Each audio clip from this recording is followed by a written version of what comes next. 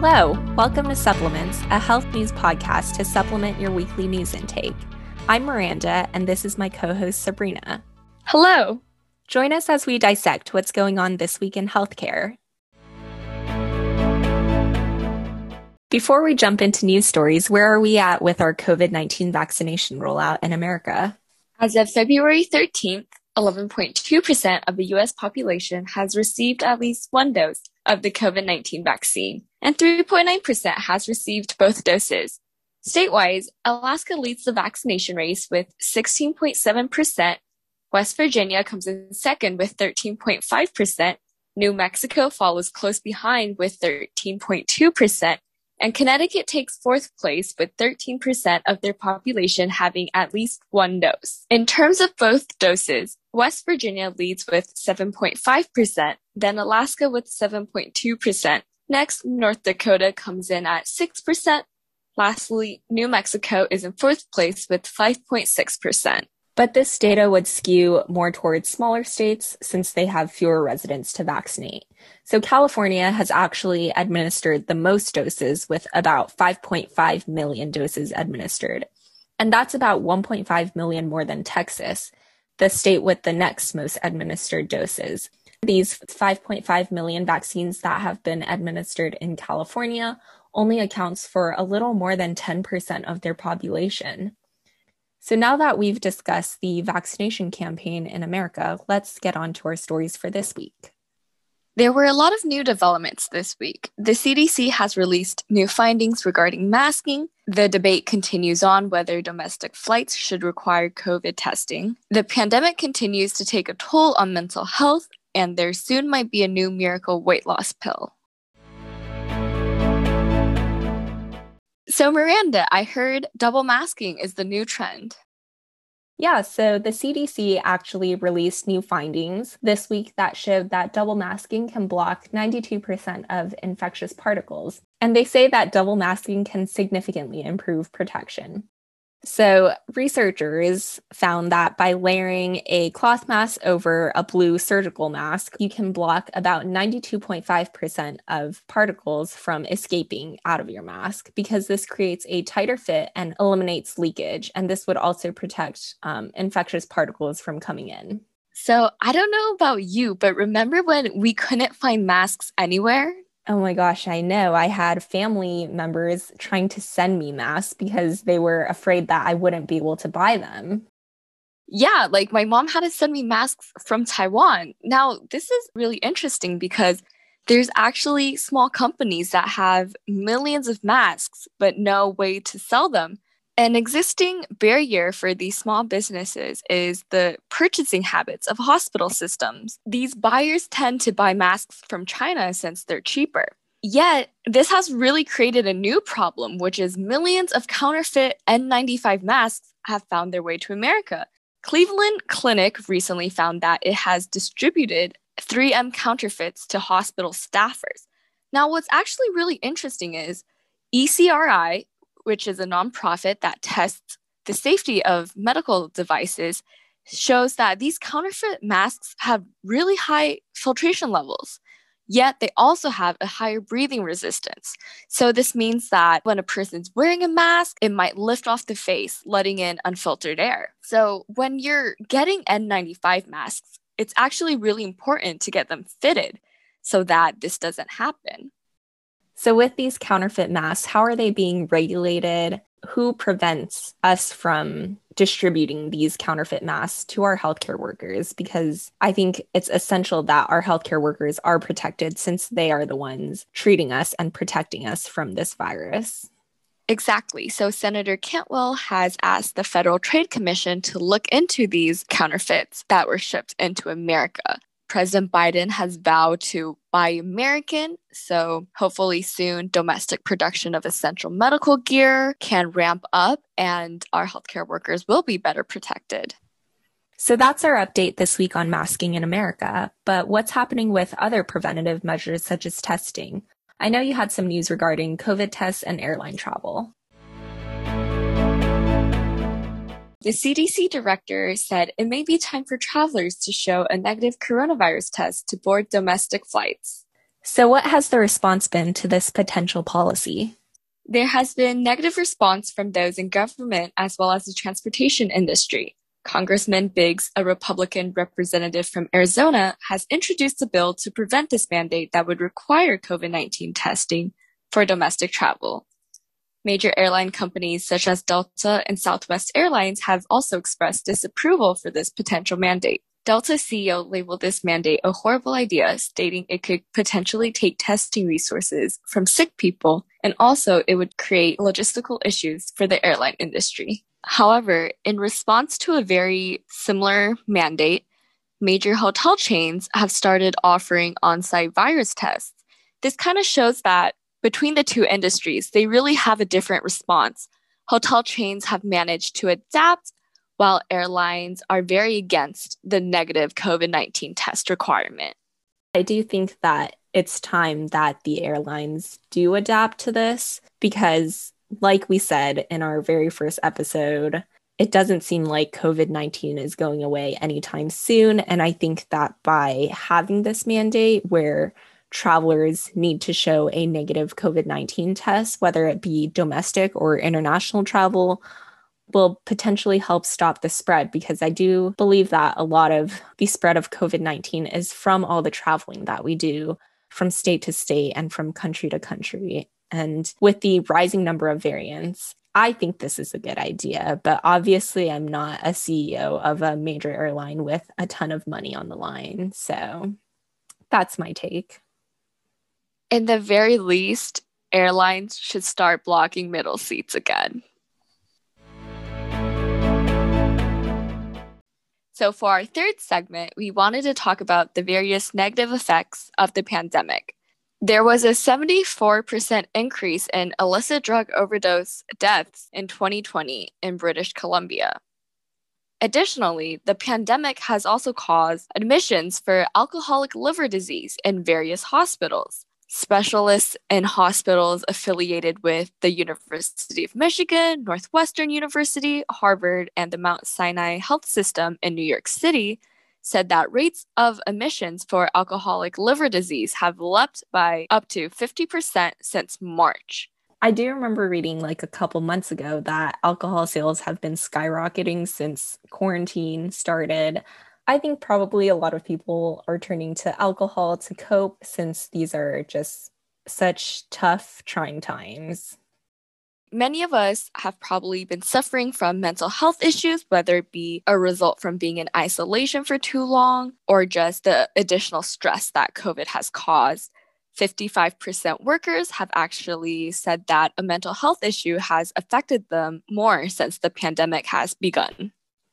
So it's definitely not just workers and adults who are suffering from mental health issues during these times. I think a lot of students and younger adults and just kids are really struggling to cope with schools moving online, being isolated from their friend groups, keeping up with online schooling. So San Francisco is actually suing schools in its city, citing higher rates of suicidal students as created by school closures during the pandemic. San Francisco schools have been closed since March of last year, and this period of extended distance learning has created increased emotional and mental harms.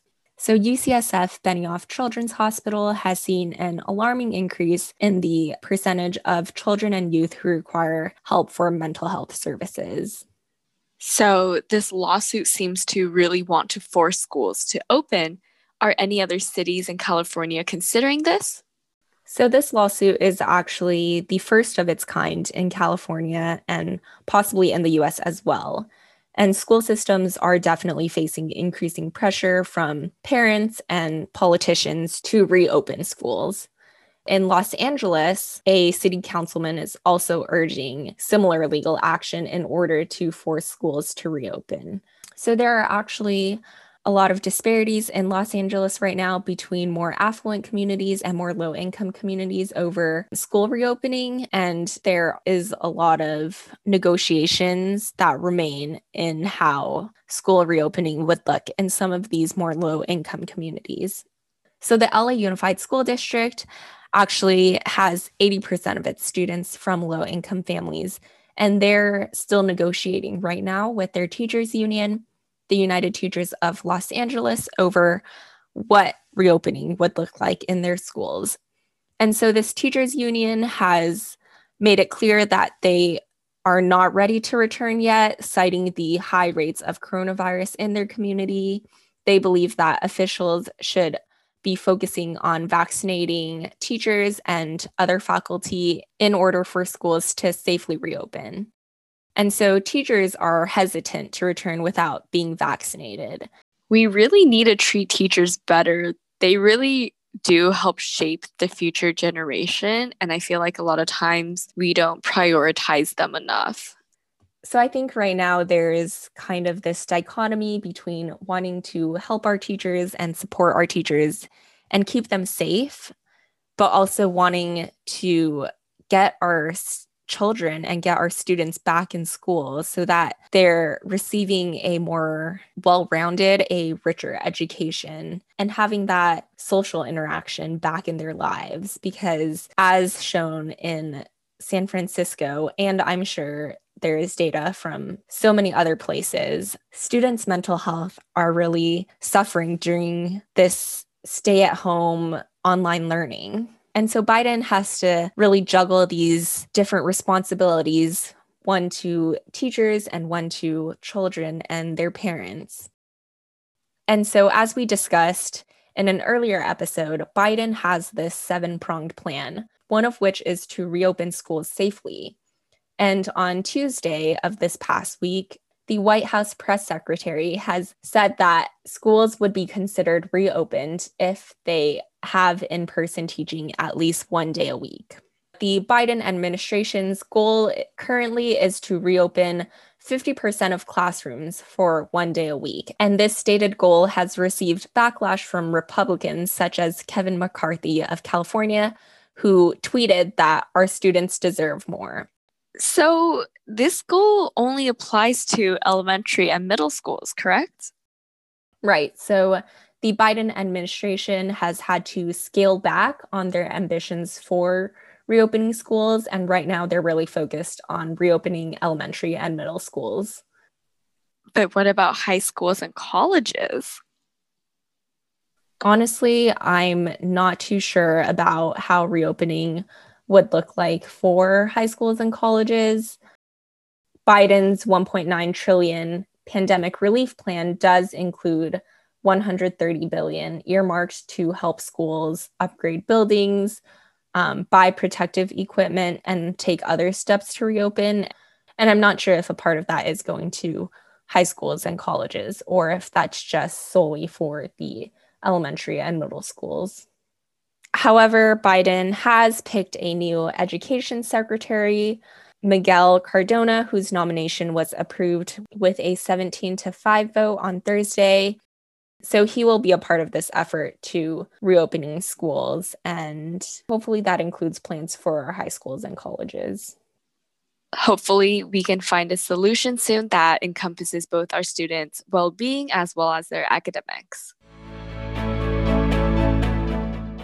To conclude our second segment on mental health and substance abuse, California Senate Bill 855, which came into effect at the start of this year, expands the number of conditions and length of treatment for which insurers will cover.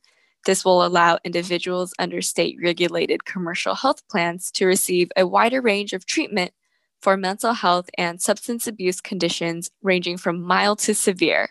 So there's about 13 million Californians insured under state-regulated commercial health plans. And this bill also requires health plans to cover out-of-network providers at in-network costs if an enrollee is unable to find timely treatment within a reasonable distance. I think this is a really great step in addressing mental health and substance abuse issues in California. However, I do wonder if enrollees will be aware of this law. I know with a lot of these changes to insurance plans, a lot of individuals actually aren't aware that these changes occur and don't know that their insurance plan has expanded coverage, because I think a lot of insurance companies are hesitant to make a big effort to educate their enrollees about these changes, since it would be more costly to their insurance plan. So hopefully more people who are under this insurance coverage will learn about this and be able to take advantage of it.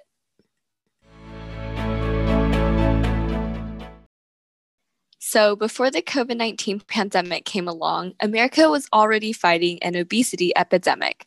However, researchers have found that an existing treatment for type 2 diabetes, semaglutide, may be effective in helping patients with obesity lose weight and avoid other obesity-related conditions, such as diabetes. So currently, the most effective medication brings about 7.5% weight loss. But a third of participants who tried semaglutide lost more than 20% of their weight. So it's a very significant difference. So it sounds like this drug is an effective treatment for patients with obesity. But how expensive is it? What is the likelihood that insurers will pay for this treatment? So generally, insurers do not pay for weight loss drugs on the market. Semaglutide will most likely be expensive. Currently, when semaglutide is being used to treat diabetes, it averages for nearly $1,000 a month. In order to treat obesity, you need to take a higher dose of semaglutide, which means this will most likely be over $1,000 a month. However, because the trial results are really good, maybe insurers will want to cover it so that more people choose to take it. I mean, I think it would be awesome if insurers do cover this, because this is a non-invasive procedure for people with obesity to treat their condition. Whereas bariatric surgery, which is the most effective treatment for obesity, is invasive, and only 1% of those who qualify actually go through with it. I hope this drug proves useful in controlling the obesity epidemic. So to close off today's episode, we just wanted to end with some wholesome news. A French nun has recently turned 117. Sister Andre lived through the 1918 flu pandemic, 2 world wars, and many other historic events. Most recently, she has beat the coronavirus with barely any complications, and she is the oldest known person to have survived COVID-19.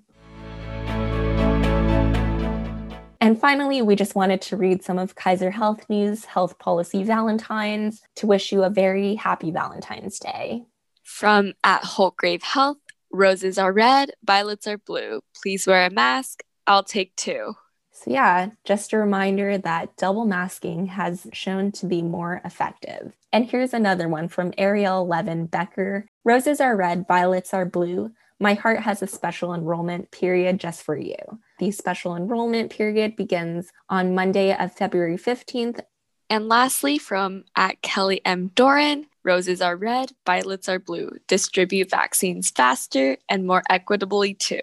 Definitely 100% agree with that. So thank you for tuning in to Supplements today. And remember to follow us on our social media pages @SupplementsPod on Instagram and Twitter. See you next week.